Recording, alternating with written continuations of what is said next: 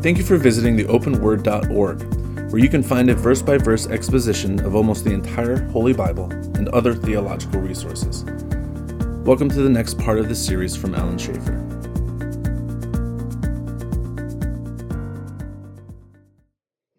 Father, thanks so much for this time tonight, and thanks for this day, and pray that you teach us, Father, as we study your word, that we may understand it. Thank you so much for the fellowship we can have together in this class and the joy we have in spending time in your word. In Christ's name, amen. And for our friends as well. Mac friend. We left off in Acts 19 talking about the 7 sons of Sceva. And again, I think this is one of those, if you get to heaven, there are certain replays you want to see, video clips. This is one of them I'd like to see. This demon-possessed man beating up these 7 sons and running them out of the house naked. But what you see happening here is, of course, this is really, if you want to think about it here, this is the high point of the miracles that you see from Paul. This is like the high point of the time. All right? If you would actually go and graph, the number of miracles that Paul did with time, it'd go up and then it just like sort of drops off. All right? And where you're at right here in the third missionary journey in Ephesus is really the high point of those miracles. And probably the reason you see this is because what was Ephesus really the center of? Well, it's pagan worship there. In fact, we're going to see that here. Not only that, but demonic forces were very much present there. Because it says here, in verse 17, the 7 sons of Sceva incident hit the papers of those days. And it became well known to both Jews and Greeks dwelling in Ephesus, and fear fell on them all, and the name of the Lord Jesus was magnified. Fear fell on all of them. By the way, the center of pagan worship. It just hit me. I was reading late ahead a little bit. Mm-hmm.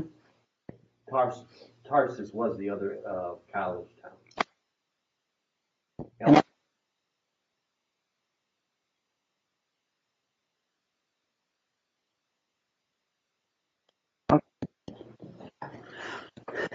Sometimes, when you get older, your memory starts failing you. You forget places and things. And then this is interesting. And many who had believed came confessing and telling their deeds. What deeds? 19:18.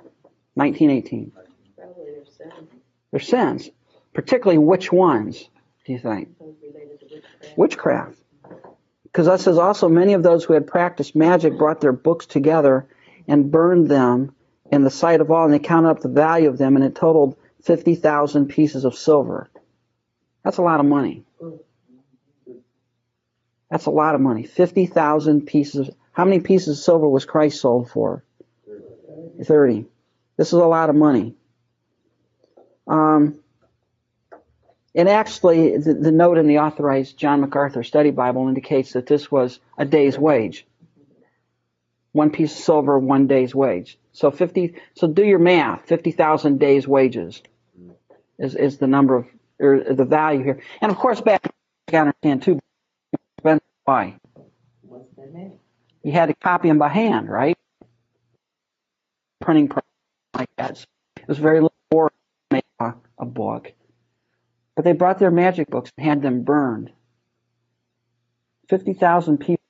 The word of the Lord grew mightily. And a couple of things that come out of this passage, which is interesting, I think, to stop and to really get is when there is true conversion, what goes along with that? Change. Repentance and change. Right? That's very important. That's a very, very, very important thing to get. Whenever you see somebody truly redeemed in the Bible, truly born again, there is a change in their life. What happened to Zacchaeus? He gave all the money back. And what did Christ say? Today salvation has come to this house. You know, he believed. What we have in America today is a belief without action. You can believe anything you want, but your actions don't need to back it up. All right. What we have done is we've disconnected, at least in our postmodern culture, we've disconnected what we believe with what we do. So you can say one thing and do something totally opposite, and that's okay. That's perfectly acceptable in our society. There's a disconnection. You can believe one thing and do something else, and it's okay, it's fine. It's totally acceptable. Look at politics. I mean, there's a total disconnection there. You can say one thing and be something else, and that's okay. That's not the way it is with Christianity. I mean, what you see these people doing here is one of the first things they did when they confessed their sins is they burned their books. Changed their life. There was a change in their life. It's interesting. John MacArthur was talking about when he went to Russia and preached there. At the end of every service, hey, who wants to repent? And people who were converted of their sins, public confession and repentance. Today, we want to do stealth evangelism, right? You want people to come to your service and go out saved and not realize what happened to them. Sort of sneak it up on them. You know, and how, you know, you're not to ask them to actually walk down the aisle and make a public affirmation. You know, that's too, you know, it might be too humiliating for them. Look, folks, you know, if you're truly born again, it ain't going to bother you. You'll go forward. You'll do it. You make a public affirmation, and that's really what Christ is saying. If you're not willing to confess me before men, I'm not going to be willing to confess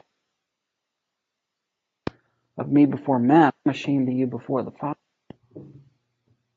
How do you feel about altar calls? Do you believe in altar calls? It depends on what you mean by an altar call. What they do, they preach the message, and then at the end of the service, I have nothing. Anyone want to see Christ come forth? I have nothing wrong with an altar call. I'm not one of those that believe that every time you preach you need an altar call. There are appropriate places for them. I'm not against them. I am against the manipulative altar call. I was in a church where they had an altar call and they sang about 40 verses. It felt like 40 verses of just as I am. And then the preacher made everybody sit down because he knew someone was there who needed to come forward. So, you know, I'm sitting there thinking I might well just go forward to get everybody else out of here. Go home. Yeah, it was a Baptist church, you know, and it's people. If an opportunity to respond, by an altar call, I'm going to coerce people and I'm going to drag them down. What's wrong? Altar call. Finney. Grandison Finney. Charles Grandison Finney. One who came up.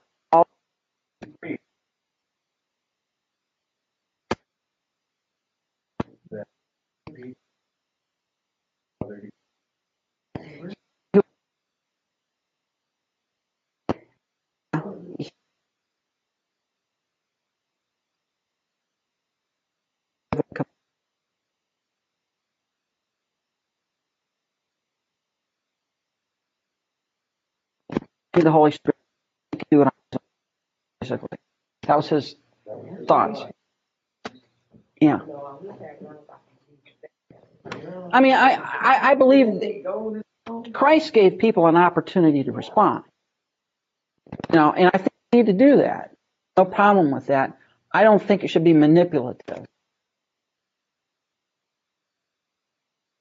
Stealth.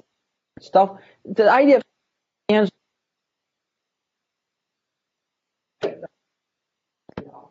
Yeah, it's sort of like I'm trying to explain. It's the super seeker sensitive kind of thing, where it's like you're trying to sneak up on them with the gospel, and snag them before they know what's Oh, happening. And you don't want to You know. No, you don't want to make them feel uncomfortable. You don't want to be obnoxious or anything like that. You know, probably the best example of this kind of manipulation is a few years ago, we had a group of our, I don't know if you went, Washington to the Million Man March or whatever it was, with the Promise Keepers there. Well, there's some guys that went there in the church, went to the Million Man with Promise Keepers. Yeah, it was about 6 years ago. It was in Washington. James Ryle gave a gospel presentation. Then asked if anybody, prayed the prayer to receive Christ to raise their hands, and the guy said, everybody raised their hand. And I'm thinking, you're telling me all of those guys were unsaved? They misunderstood what he said. No. If you prayed it, No. Yeah, I pray it every time I hear it. Doesn't No. mean it's the first time that. But the point is, if any of you receive Christ raised, and that's manipulation. Because what if you're the one guy out of 40,000 around you that don't raise your hand? You're mobbed, right? That's coercion. That's not the way it works. God calls you. You're going to stand up. You're going to make a public affirmation. You're not going to be ashamed. You're not going to run and hide. You're not going to be.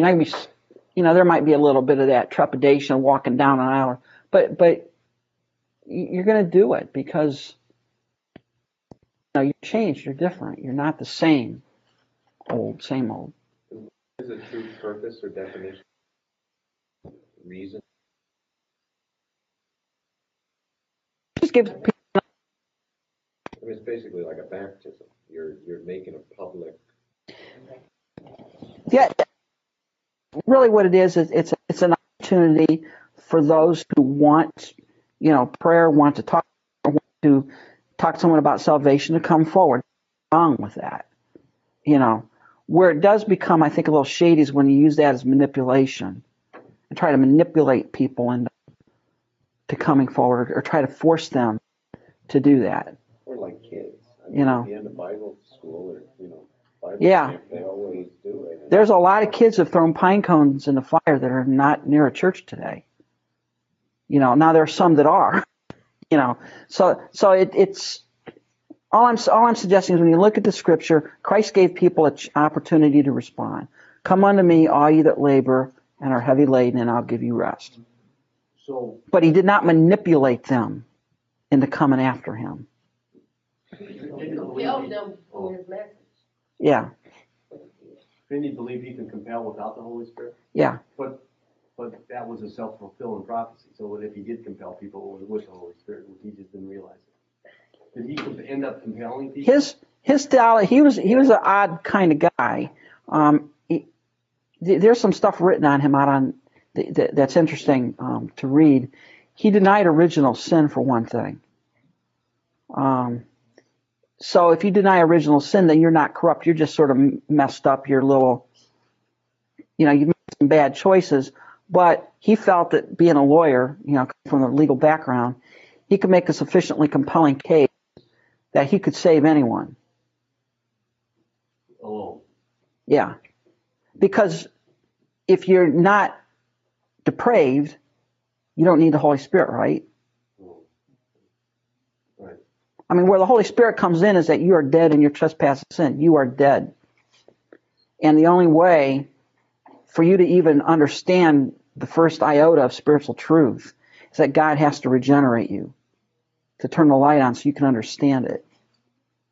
But if you're not dead in your sin, you're not,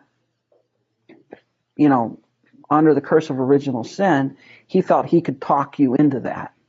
So he denied original sin. So is Finney in heaven? Or was he so off base that? That's a good question. That's one of them. Yeah. That's a good question. Let me see. Is he in heaven? I don't know. If he is. Original sin. I believe, if I remember reading that a couple of years ago, he was constantly on his knees and begging God for forgiveness, of his sins and all that. He's not. See, that goes back to, and beyond the scope of our discussion here, but how much theology do you need to know to be saved?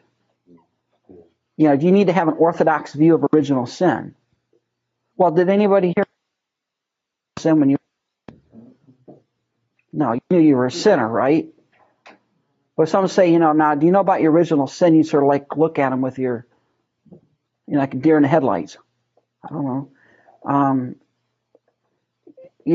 But there does come a point as you progress in your spiritual life where certain, I think, key truths should come to light. One of them is, I do believe very strongly that an understanding that we are born in is a pretty foundational thing to believe. I mean, that's pretty foundational. Because if not, you can change the directions. But anyways, back to the passage here. We'll never get through Acts. Believing in original sin isn't one of those tag marks that either says you're in or you're out. No, you can be muddled on a lot of theological things and still be born again. Because none of us are theologians at the moment of salvation. We wouldn't understand it if we could. There's some people that haven't sorted it out after, years of being in the faith. They haven't sorted certain things out. But you do need to know that you're a sinner and that you've offended a holy God and that there's forgiveness there. All right? And there needs to be a change. That's the key here, because there are some in Christianity that say you can be a Christian and not have a change in your life.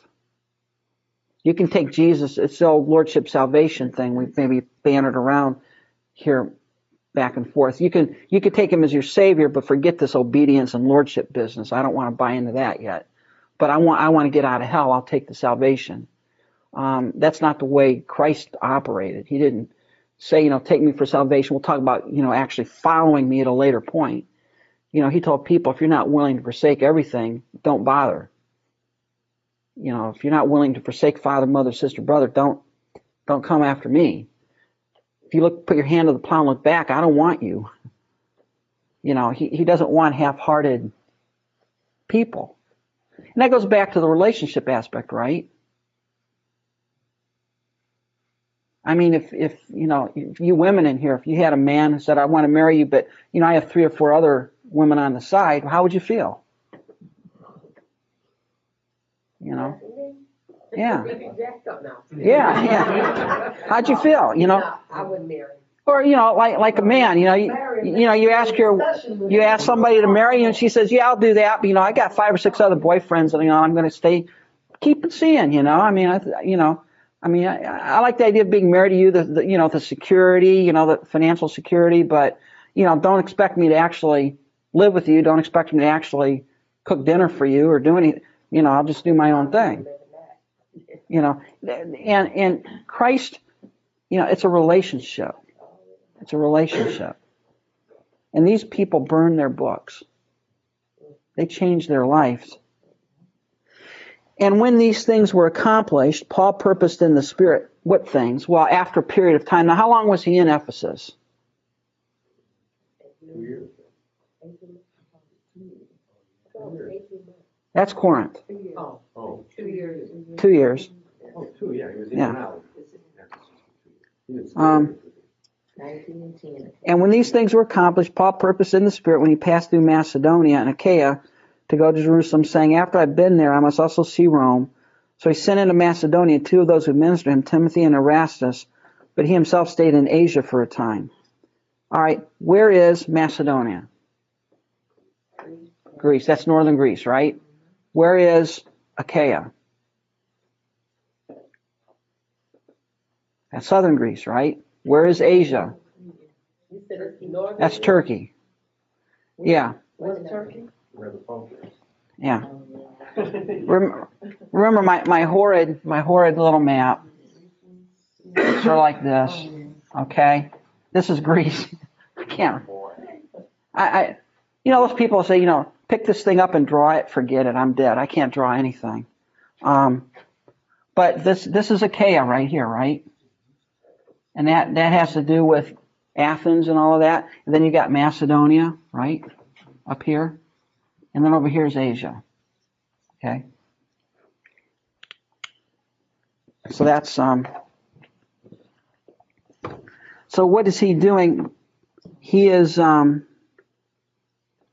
leaving Corinth, you know, and making his way slowly back towards Jerusalem.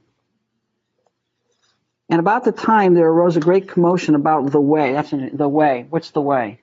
The way of the Lord. Christianity. Okay? Not what Victor Paul Wierwell came up with. The Way International. This is Christianity.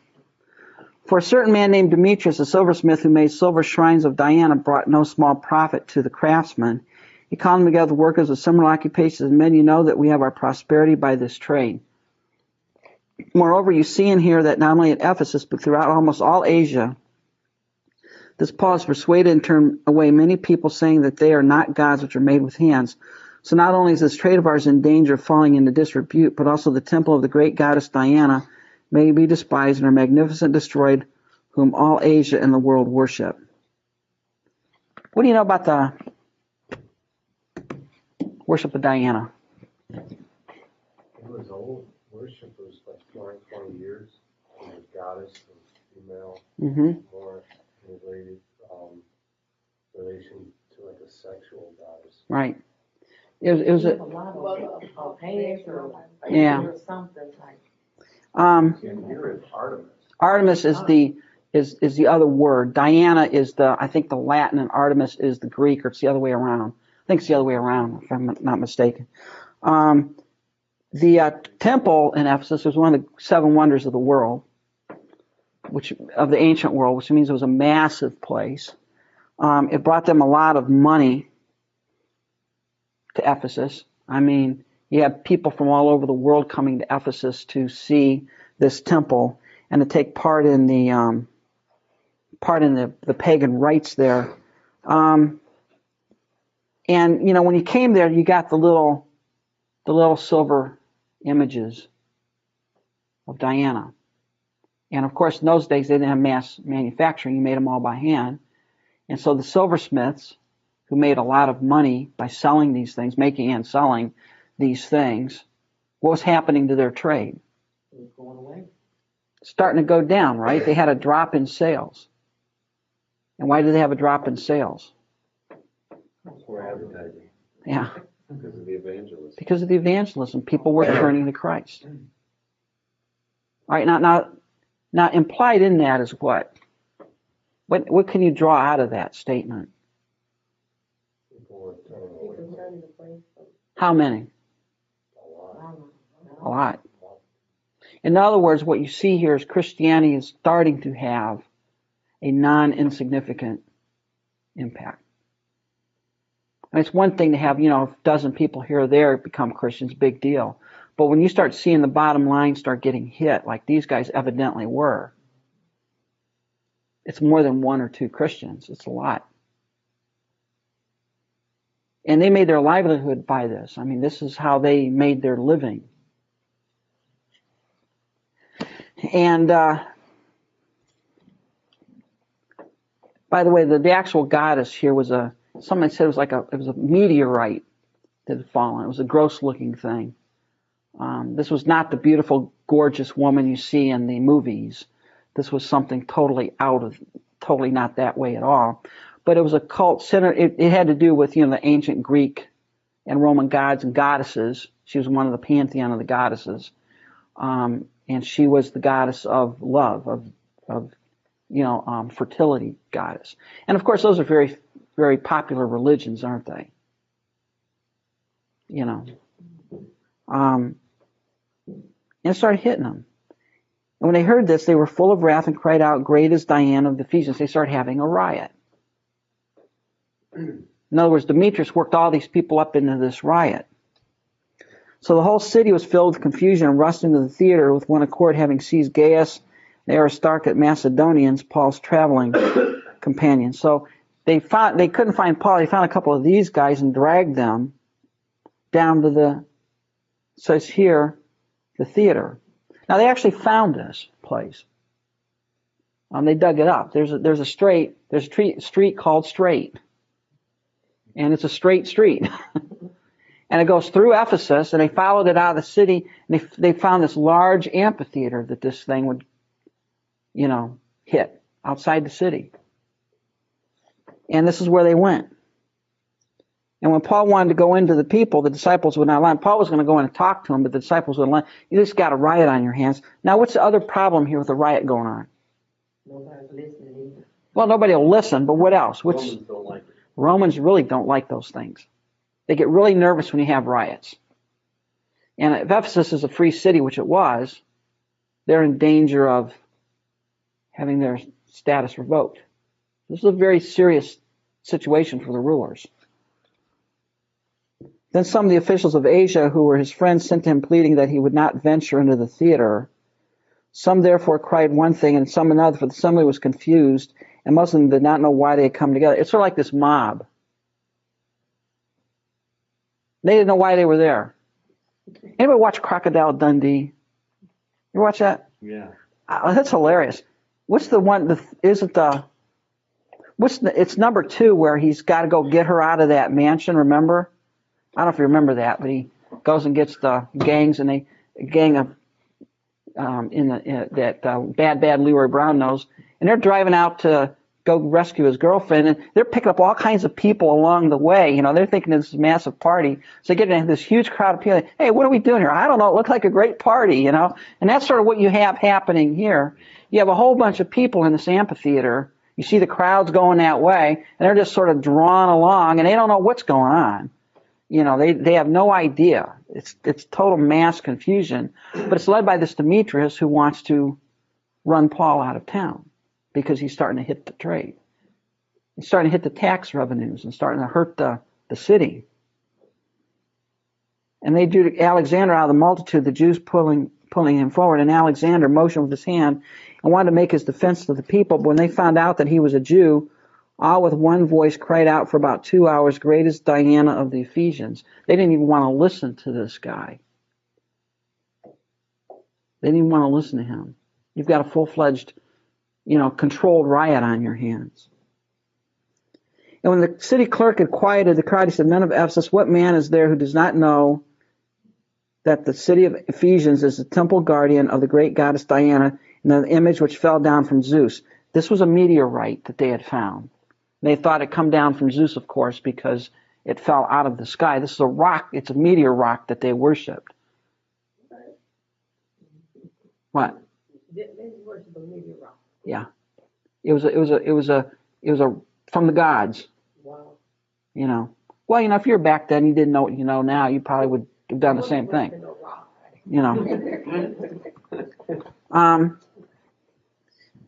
Therefore, since these things cannot be denied, you ought to be quiet and do nothing rash. You say, and what are you so upset about? Everybody knows that this is the temple of the great goddess Diana. Everybody knows that we're the protector of it. Everybody knows that the rock came down. So what are you all upset about? He's trying to get them to quiet down and be reasonable.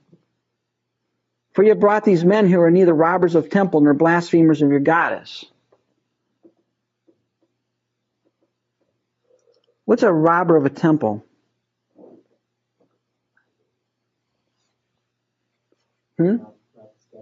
Yeah. And he said they didn't do that. They didn't blaspheme Diana. They didn't say anything against Diana, evidently. Therefore, if Demetrius and his fellow craftsmen have a case against anyone, the courts are open, and there are proconsuls. Let them bring charges against one another. You want to do this, take it to the court. Don't cause a riot. Why is the city clerk doing this? His job depends on keeping it. Yeah, you got to keep the peace.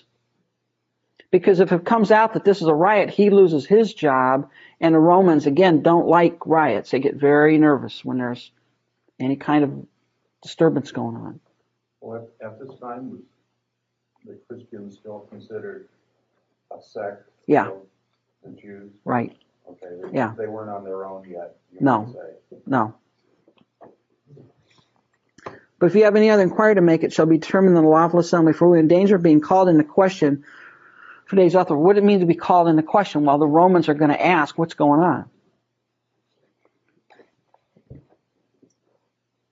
There being no reason which we may give an account for this disorderly gathering. And when he said these things, he dismissed The assembly. So the guy comes in, he finally was able to get them to calm down. What you see here is you see the, we got the mob mentality that Demetrius was able to stir up here. And the reason he stirred it up, because evidently the cells were taking a distinct hit. They were taking a distinct hit. And you see the power of the gospel being spread. Okay? And after the uproar ceased, Paul called the disciples to himself, embraced them, and departed to go to Macedonia. So he's in Ephesus, and he's making his trip over to where? Macedonia. Now when he had gone over to that region, encouraged them with many words, he came to Greece, stayed there 3 months. Which Greece? What part of Greece? Probably the Achaia part, right? Who's he visiting there? Well, probably the church at Corinth, right? The Bereans, the Corinthians. That's who's in Greece, right? Maybe there's a church in Athens.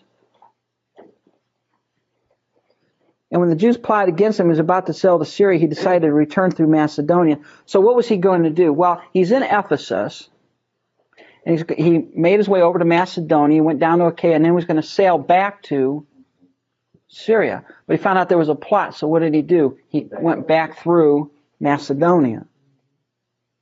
And so Papater of Berea accompanied him to Asia, also Aristarchus and Secundus of the Thessalonians, Gaius of Derbe, and Timothy and Tychicus, and Trophimus of Asia.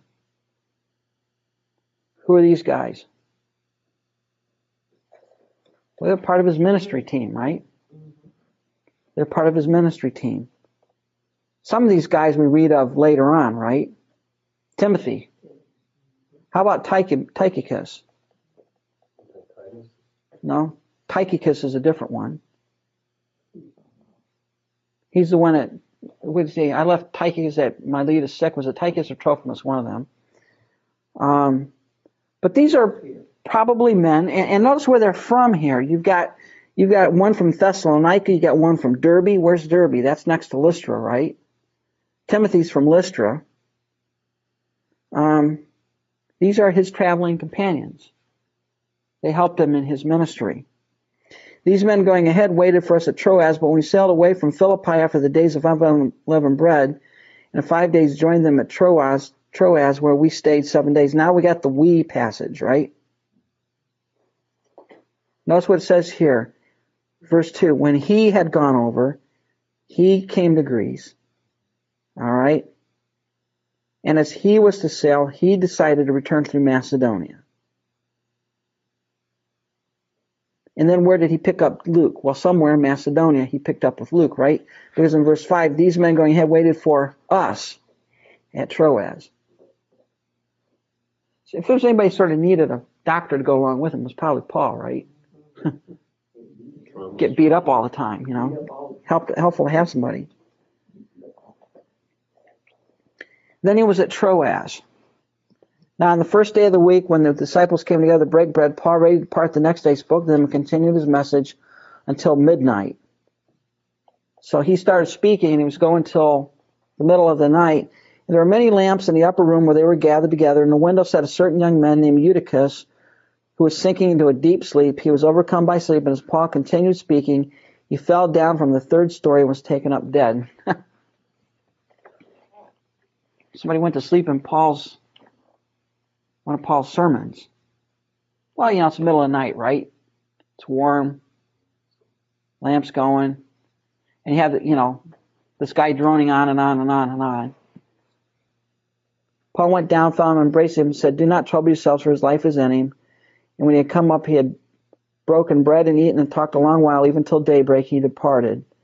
They brought the young man in alive, and they were not a little comforted. This is the story of Eutychus, of course, who fell out of the window.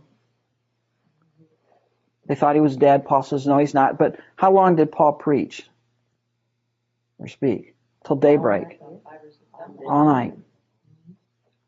All night. Was that the only incident of him raising somebody from the dead, Paul? I'm getting him confused with Peter. Peter did it twice? Peter did it twice. Peter was with Dorcas and with a little girl. And a guy with begins with A or something. No. Then there was Paul. I think this is the only one with Paul. All right.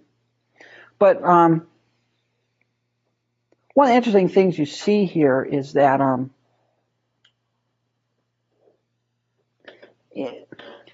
just stepping aside, our culture is so much different than the culture back then, in the sense that if the pastor's preaching at 12:15, what's everybody doing? I'm going to burn dinner. He's done by now.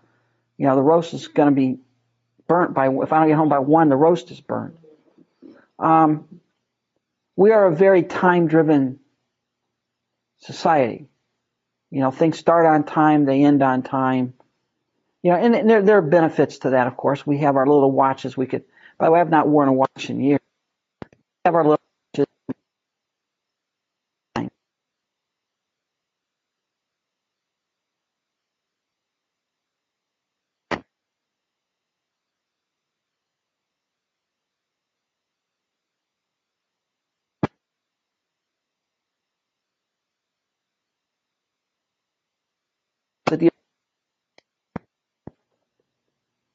Which is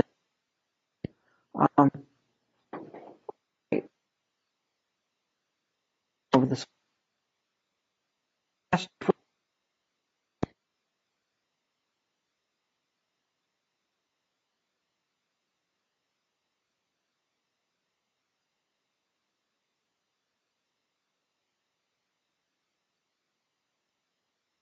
down in 3 hours.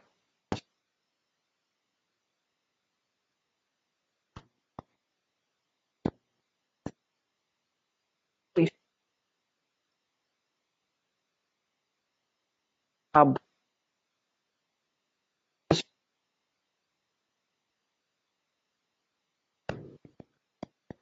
many?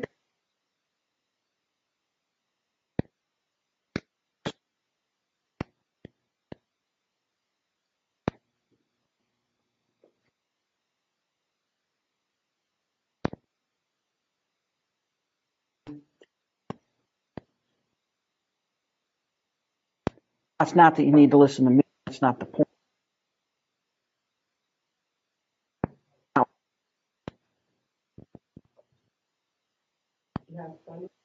Yes, but even our Sunday schools, there's not a lot. Is that the way it is in your churches? I mean, you have a concert, everybody shows up.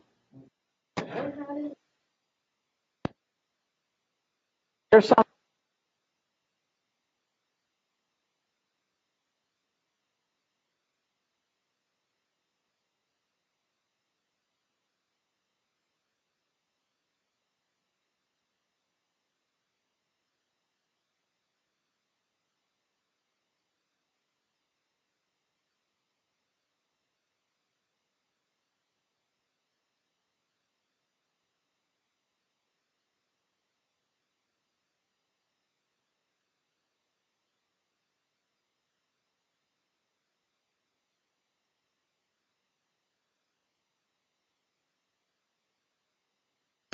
I mean, stop and think about it. Television back then. They were lucky. They didn't have TV. They didn't have, and one of the difficult things that we have nowadays is when it comes to things of the Word of God, people are used to, special effects on TV. They're used to, going to the movies. And to actually come and listen to some guy drone on from a pulpit is more than most people can handle. They're not used to that. They're not used to engaging their mind. Well, part of the reason for that too, though, wasn't it also at that time where the everyday average person didn't have the written word or anything? All they had was people teaching them. Well, today people have the written word and they still don't read it. Today, right. But I mean, that would be one reason back then, 2,000 years ago, why people would be so interested, because that would be their only interaction you know. But when I was a child, it wasn't like that. No. In the 40s, it's like we had a circuit preacher who came once a month. Everybody went to church and you stayed to whenever. Mm-hmm. But we didn't have this instant society where you were having 10 minutes of a TV show and then 5 minutes of a commercial, where you're used to getting things in these bits. And everything was hurry, hurry, hurry. Back then it wasn't. The church was the center of the community too. There was, that's where you met people, where you saw people. People couldn't go all the time. Nothing was open as far as stores and stuff on Sunday. You had no TV. You had radio, but that was iffy sometimes. But our society has led to that, and that's probably been in the last 25 years. I've seen a real change, with music videos and things like that. I mean, and again, there's nothing wrong necessarily with the entertainment, but what's happened is that culturally as Christians, we've allowed it to leak in, so that to actually get somebody to sit down and study the Bible is a tough deal because there's no video. Nobody wants to take the time to do that. Now if you could put it to a music video, everybody would watch it, but it's trying to get people to engage their mind and think. All right, and you go back a couple of hundred years. The education of those who got an education was considerably higher than the equivalent person today. When you might have graduated from the university at 18 years old in the 1600s, but you could read 5 languages. Now compare that to the average person graduating from high school that can't even read English.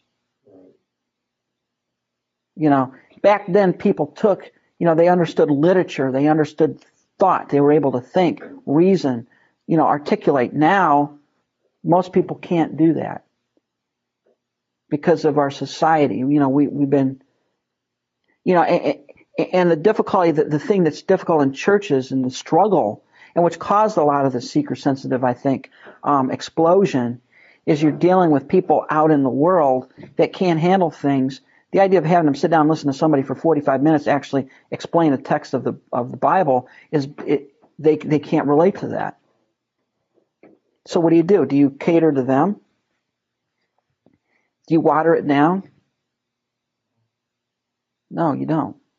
Did anybody hear Josh McDowell today?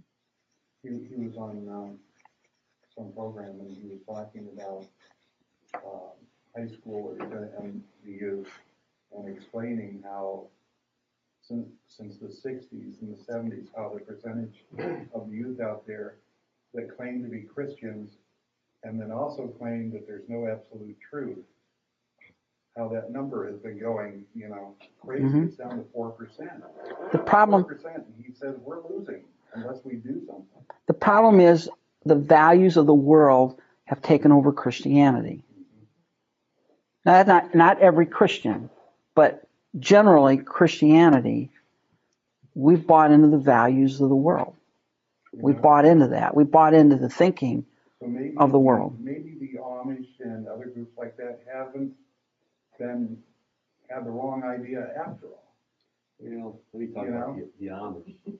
I mean, I would go down to the Amish country quite often, and there are some solid Christians down there who were part of the Amish community and left it because they're too legalist. Mm-hmm. Some of them actually believe that their reversion to the old ways is their salvation, and so they're legalistic in their own way. Yeah. Mm-hmm. No, I understand. I was just trying to make a point, though.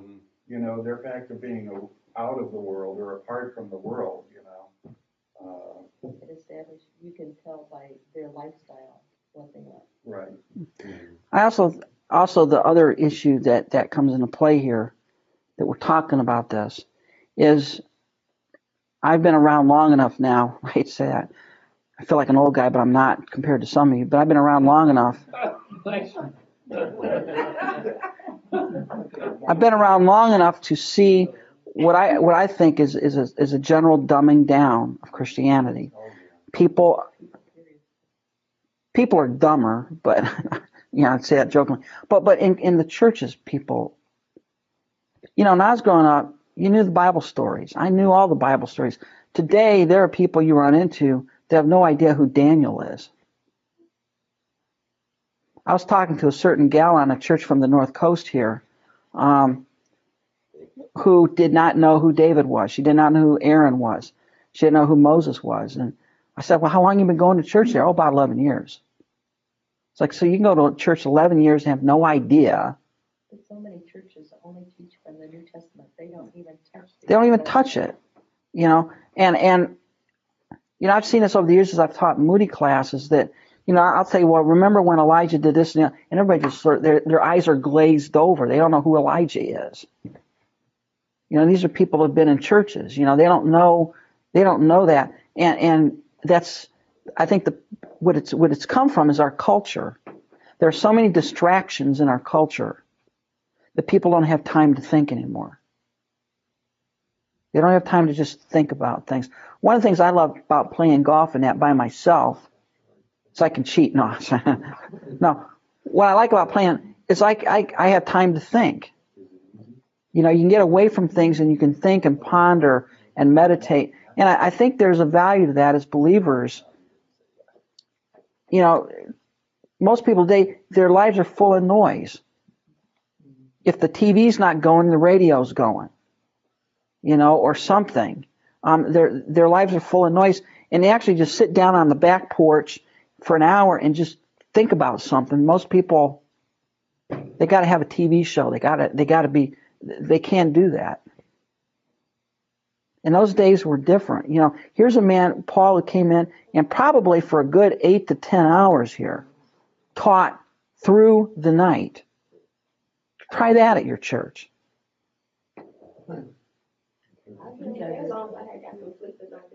Yeah. Now, you have revival services at church and everybody wants to go home. Now, of course, you got to understand we live in a different age where people have to get up and work and go to work. It's a little different. Yeah. But see, that's part of our problem in our society.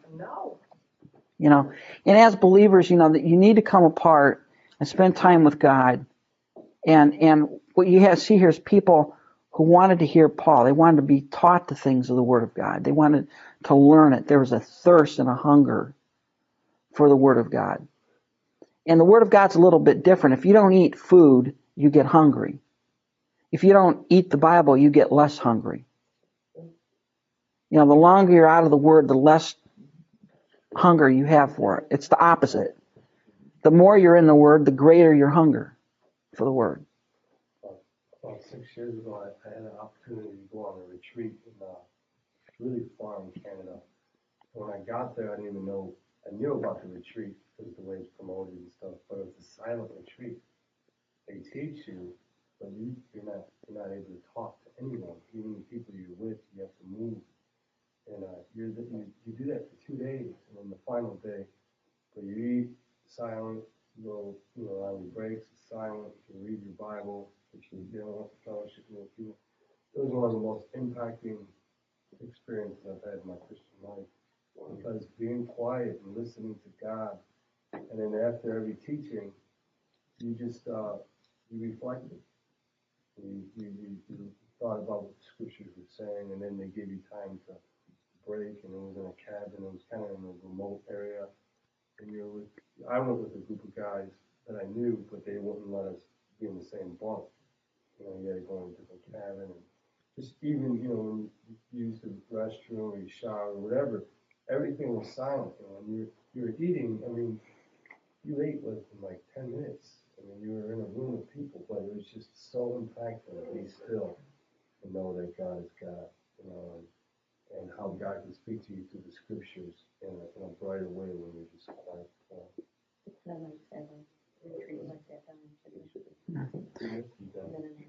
It was interesting. A few years ago, I went to Northampton County, Pennsylvania, where my third great grandfather was born. And he grew up Pennsylvania Dutch. He came from Pennsylvania Dutch. And that's there's it's a big, Mennonite type group over there. Count Zinzendorf is where they trace their lineage back to. Nat down here is one of their satellite communities. But my fifth great grandmother, when her husband died, she became part of the Mennonite. She had 3 little kids. She became part of the Mennonite place there. And that's George Whitefield house is there. I don't know if you know George Whitefield, the great American evangelist. That's where his house was. In fact, I went. They have a museum in the George Whitefield house, so it's interesting to go there. But what was interesting, the reason I say it was they have a nice little interesting museum there, and one of the things is they have different displays, and one of them is they showed like the Sunday, what you did on a Sunday, like what the schedule was for the Sunday, and it goes back to what he was saying there. So on Sunday you weren't allowed to work. I mean, you were not allowed to work. It was a day that you were, they had, at this time you went to a service, you had Vespers, you had quiet time, you came back in the evening, they had a sermon or whatever, they sang hymns, you had Bible reading for the day. I mean, it was a very rigid, just drive you bananas, rigid military style kind of structure there, but you had time to think. This is a day when, you worked from sunup to sundown to eat. But they had a day set aside for that period of time. That was the Lord's day. You couldn't go to a restaurant and eat. You couldn't go to the local mall. There was no malls, thank goodness, back then, but the society was structured around that quiet time. As Christians today, we've got one of the dangers that we have is we have so much noise in our lives that if God did talk to us, we couldn't hear it. You have to turn the TV off, and you have to turn the radio off, and you have to turn off your iPod. Now you got satellite radio, and if God did speak, you wouldn't hear it. Was a Republican who made it to the kingdom? Yeah. Oh man, I like that tape. But you see here a whole cultural difference. And I think one of the things that we need to really think about as Christians is to learn to turn off the television and to turn off the radio, and to turn things off and be able to spend some time with God. It's important that you have that quiet time where there's no distractions and nothing going on in your life. And now that you said that, and when I start to study, I don't turn on TV that often anyway. And I don't know if I have a radio in the house. But anyway, I sit down and I let the sofa back and I start to study. And about 8 o'clock at night, how about the kids come out with skateboards? A couple of times I start to call the police. Mm. But I didn't want to just, stir up the neighborhood about calling the police on a few kids out under the light with a skateboard at 8 o'clock at night. Mm-hmm. So there, it's like you hear that clacking noise. And a skateboard just bothers you. It just bothers you. And I was so close to calling the police, I just didn't know what to do with myself. And I said, Lord, please make them go in the house. That's all I could say. Lord, please make them go in the house. A few minutes they went in the house. Yeah. But, it's just like you sit down to be quiet and then they come along with us. Them skateboards, I tell you. Well, let's get on to verse 13. Then we went ahead to the ship and sailed to Ephesus, and they intended to take Paul on board, for he had given orders intending himself to go on foot. And when he met us at Ephesus, we took him on board, came to Mytilene, sailed from there. The next day came opposite Chios. Following day arrived at Samos, stayed at Trogyllium. The next day we came to Miletus. You'll have to pronounce all of these on the test. For Paul had decided to sail past Ephesus so that he would not have to spend time in Asia, for he was hurrying to be at Jerusalem, if possible, on the day of Pentecost. He's trying to get back to Asia now. He's making his way back at the end of his 3rd missionary journey.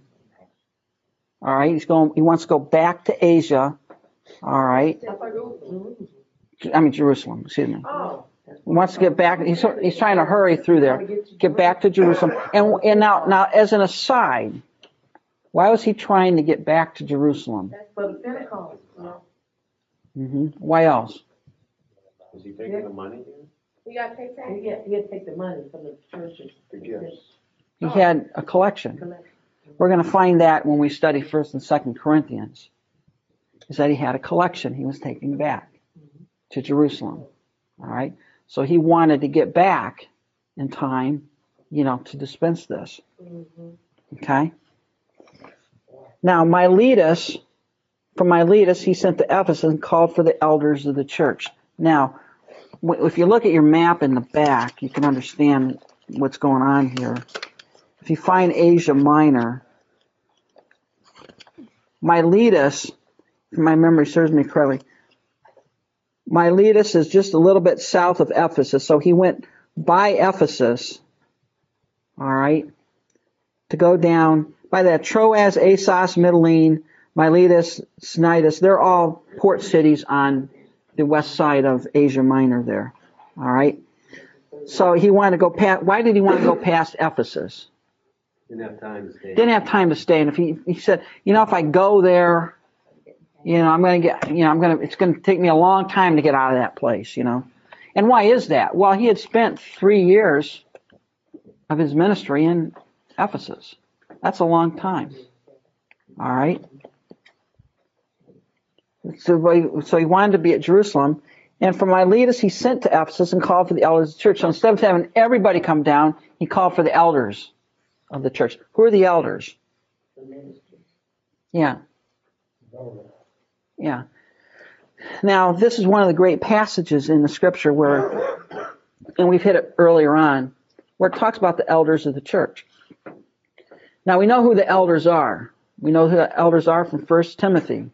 By the way, what church was Timothy in when 1 Timothy was written to him?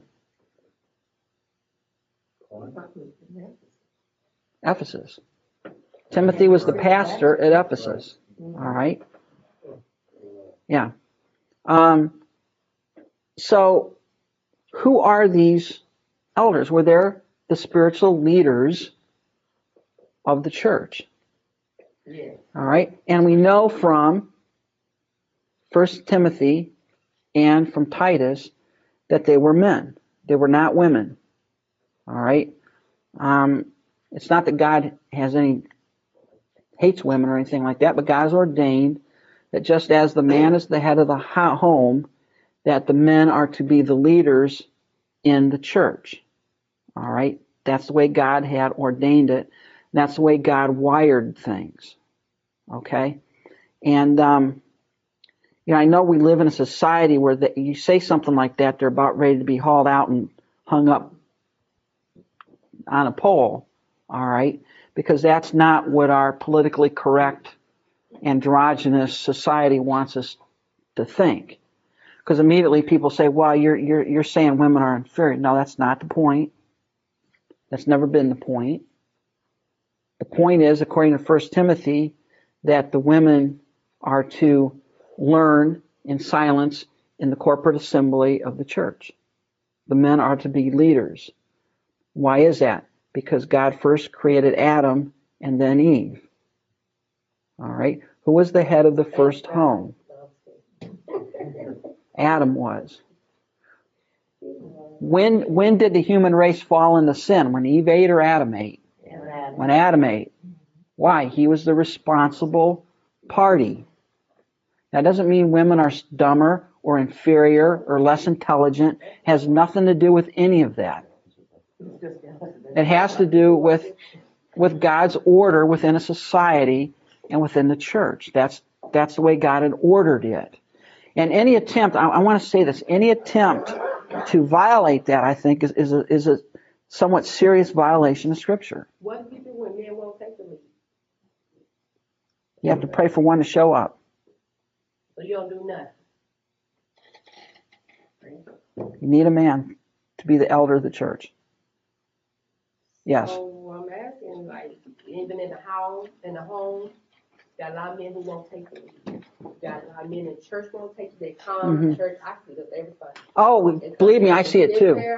I see it They too. don't get involved in none of the And what- prayer, they don't get involved in none of the services hardly or nothing. They just come And what they have done is they've abrogated. You supposed to close church down? No, they let the women do it. I'm trying to figure out what you're supposed to do. Yeah, you have a very valid I know I do. valid question. What do you do when men will not take the lead? Yeah. Well, what do you? Let's toss that out. What do you think? The home. Let's pick the home. What do you do as a? What should you do? Man, what should you do? No, I'm saying what would the scripture If we, say? after studying, then I found out if we would sit back as women, they would take the lead. They're so used to us. Once we take over, we just run with it. And so they left it. So if you would step back, they would take the lead. I had a situation like that, like she was like Myrtle was saying. I had a situation like you were talking about, this situation. Back in '89 or whatever, I started teaching the singles class at this church. And one of the things that I instituted at that point is, we had our socials and that. I wanted, devotional. I mean, we're church, right?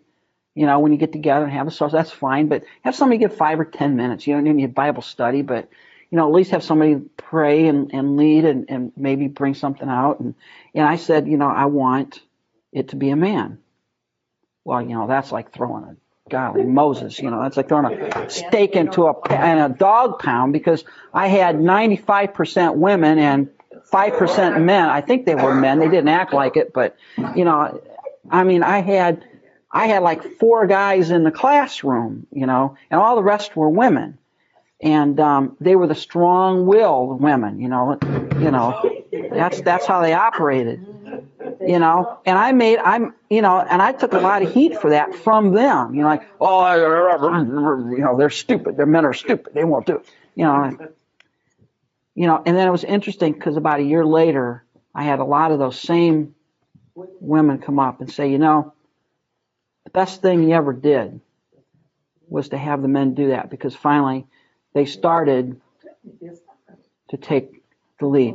Why do you have 95%? This right here tells me something about men leading.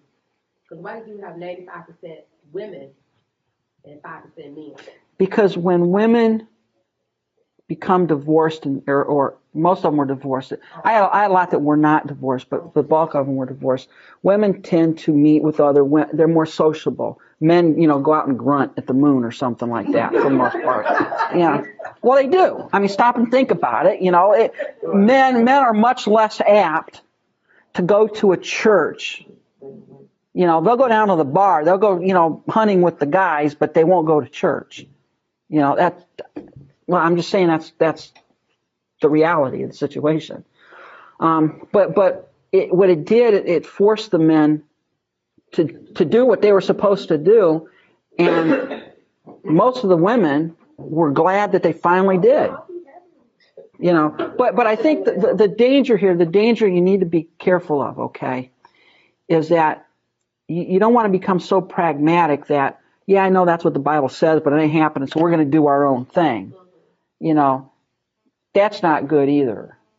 What you need to do is try to work towards a goal or a solution where the biblical pattern is met. And it may take you some time to do that.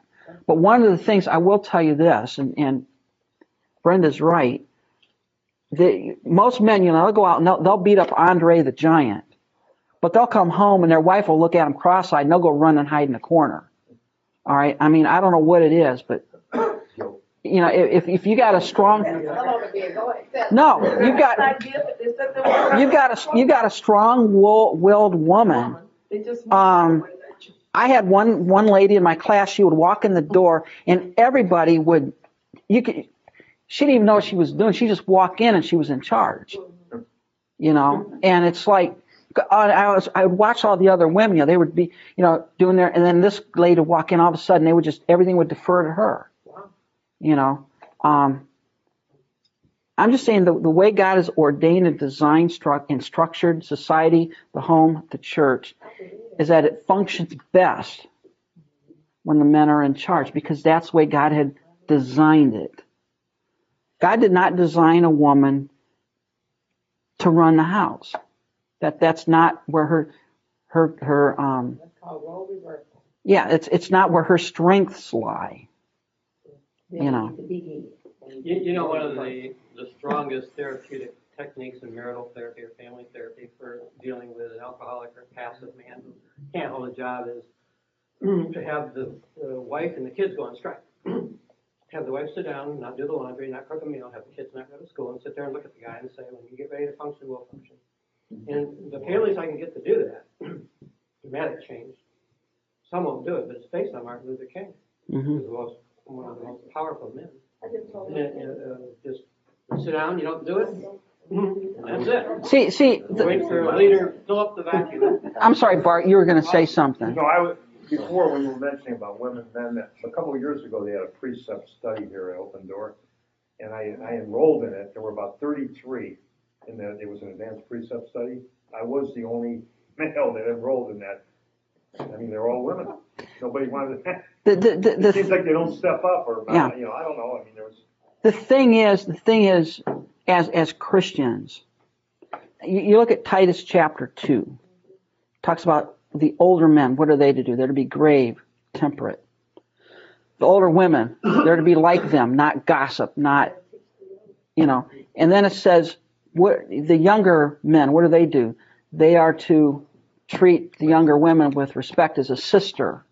All right? And they are to respect their elders.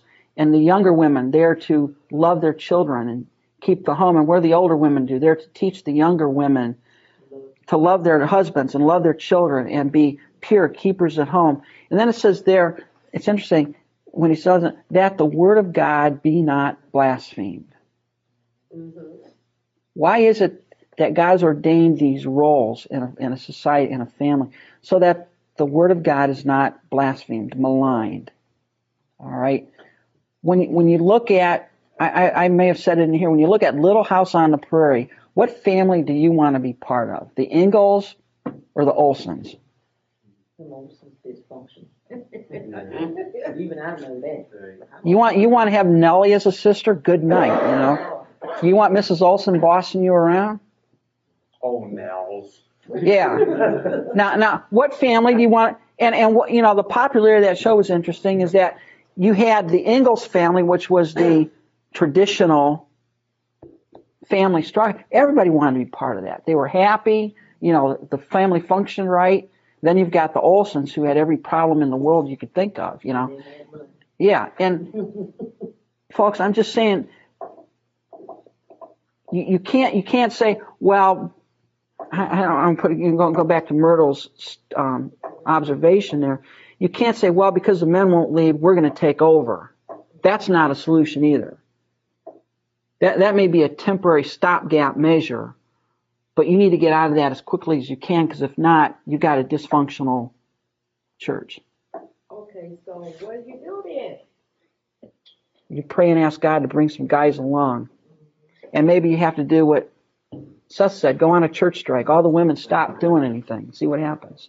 Is it a church discipline thing? Can the women as members approach the men who aren't taking the leadership role? Say you're in sin? They are. Neglecting your duty? They are. And, first face to face, second with 2 or 3, and then third. I'm not saying, you're not going to walk in all of a sudden, this Sunday, everything's different. Yeah. That's a plan. But I'm saying what you need to work towards is the biblical model. You may not get there. I believe in the biblical model. You need to work towards it. Every woman leading. Mm-hmm. Is tired of leading. We want the men to step up. But I want to know when they won't do it, what you just don't pay the light bill, don't, do this or that. Just let it It doesn't necessarily mean that they all have to do that. At our house, my husband's the president, I'm the vice president, the secretary, the treasurer, but he is still the president. Mm-hmm. And he doesn't do those things, but he oversees those things. And that's my job to do those. But I know that doesn't work in every household, but there was a time when my husband didn't want to do it, but I did pay the bills. I let the checkbook sit there on the table with the bills. And then he paid them, and then we worked out the arrangement. But I realized that if you've got younger children, you have to teach the children what you can, that you don't say anything about dad not doing it, not putting him down, but you don't do the things that he should do, but there's still what mom needs to do. Mom still needs to teach in the home. Mm-hmm. And as all of this is part of our society, though, when we were an agricultural society or a society where small businesses, the men took their boys with them all the time, they learned leadership. Then when the men went out to work, mostly after World War II, you had mothers being head of all these sons all the time, catering to the sons, doing to them. They never learned to take leadership. Mm-hmm.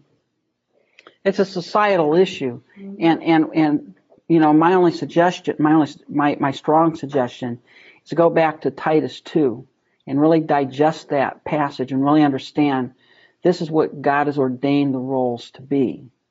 So it's not All just right. a pattern. Pardon? It's not like baptism or tithing. It's not just a pattern.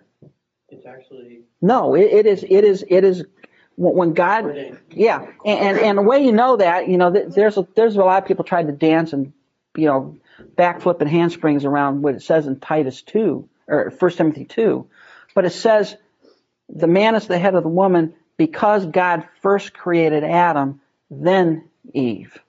All right. So where does that pattern go back to? Creation. When was Eve created? Before or after the fall? Before. Because what happens is you got a lot of these people going around saying, well, that was only because of the fall. It's because of the fall that you had this issue here. But in the church, when you have a man and woman who are born again, they go back to the pre-fall where there's egalitarianism, where they're two equals. Well, look, the Bible never says that Adam and Eve were. Now, spiritually, were they equal before God? Yes. Of value, of worth, of intelligence, are they equal? Sure. But in the structure of the home, Adam was responsible. God held Adam responsible for his home. God holds me responsible for my home. And God holds the men responsible for the leadership in the church. And if they shirk that responsibility, God holds them responsible. Now, you may have to, stumble along as best you can, just so it doesn't fall apart. It's like in a home, if a man doesn't do his job in a home, does a woman just let the home fall apart? The woman let it fall apart, and the kids go into foster care, and you might have a dysfunctional family is because of the fall, because of the situations we're in. But that's not God's ordained plan. And God's ordained plan in the church is the men are to be the elders. They are to lead. That's God's ordained plan. And any church or denomination that violates that is, I think, violating a serious command of Scripture. It's not merely a pattern, but the pattern goes back to the creation ordinance. When God created man and woman, He created an order, a structure. All right, and generally, who is most easily deceived? Men. Women are. I knew you was gonna say that. They are. Why? Because our mama was because we're soft. No, I'm just saying because that's the way God is wired. That is the way. That is the way God. Huh? Yeah. The way God is, or the way God. Look, folks. The way God has designed women is they don't want to lead. A woman would love to have a husband who took care of her and provided the means whereby she could have a wonderful home and take care of the kids. That's what she wants. You think most women want to go out and get a career? No. Now, there's a bunch of nut jobs that do, but most of the time, a woman doesn't want to do that. And God has designed men. If a man is not providing for his home, he's got all kinds of emotional problems come in. That's the way God has ordained it. That's the way God's designed it. And in the church, Paul called for the elders of the church at Ephesus These were the men who were primarily responsible for the spiritual oversight and care of the church. Now, were there women who functioned in the church in leadership roles? Oh, yeah. Absolutely there were. You go to Romans, for example, and Paul in Romans 16:1, he has the book of Romans taken to Rome by Phoebe, who was a servant. Well, who's Phoebe? Well, she was some person she was a trustworthy person in the church. It's not that every leadership function is done by a man necessarily. I want to put that. Spiritual leadership is designed to be done by the men. All right? But there are,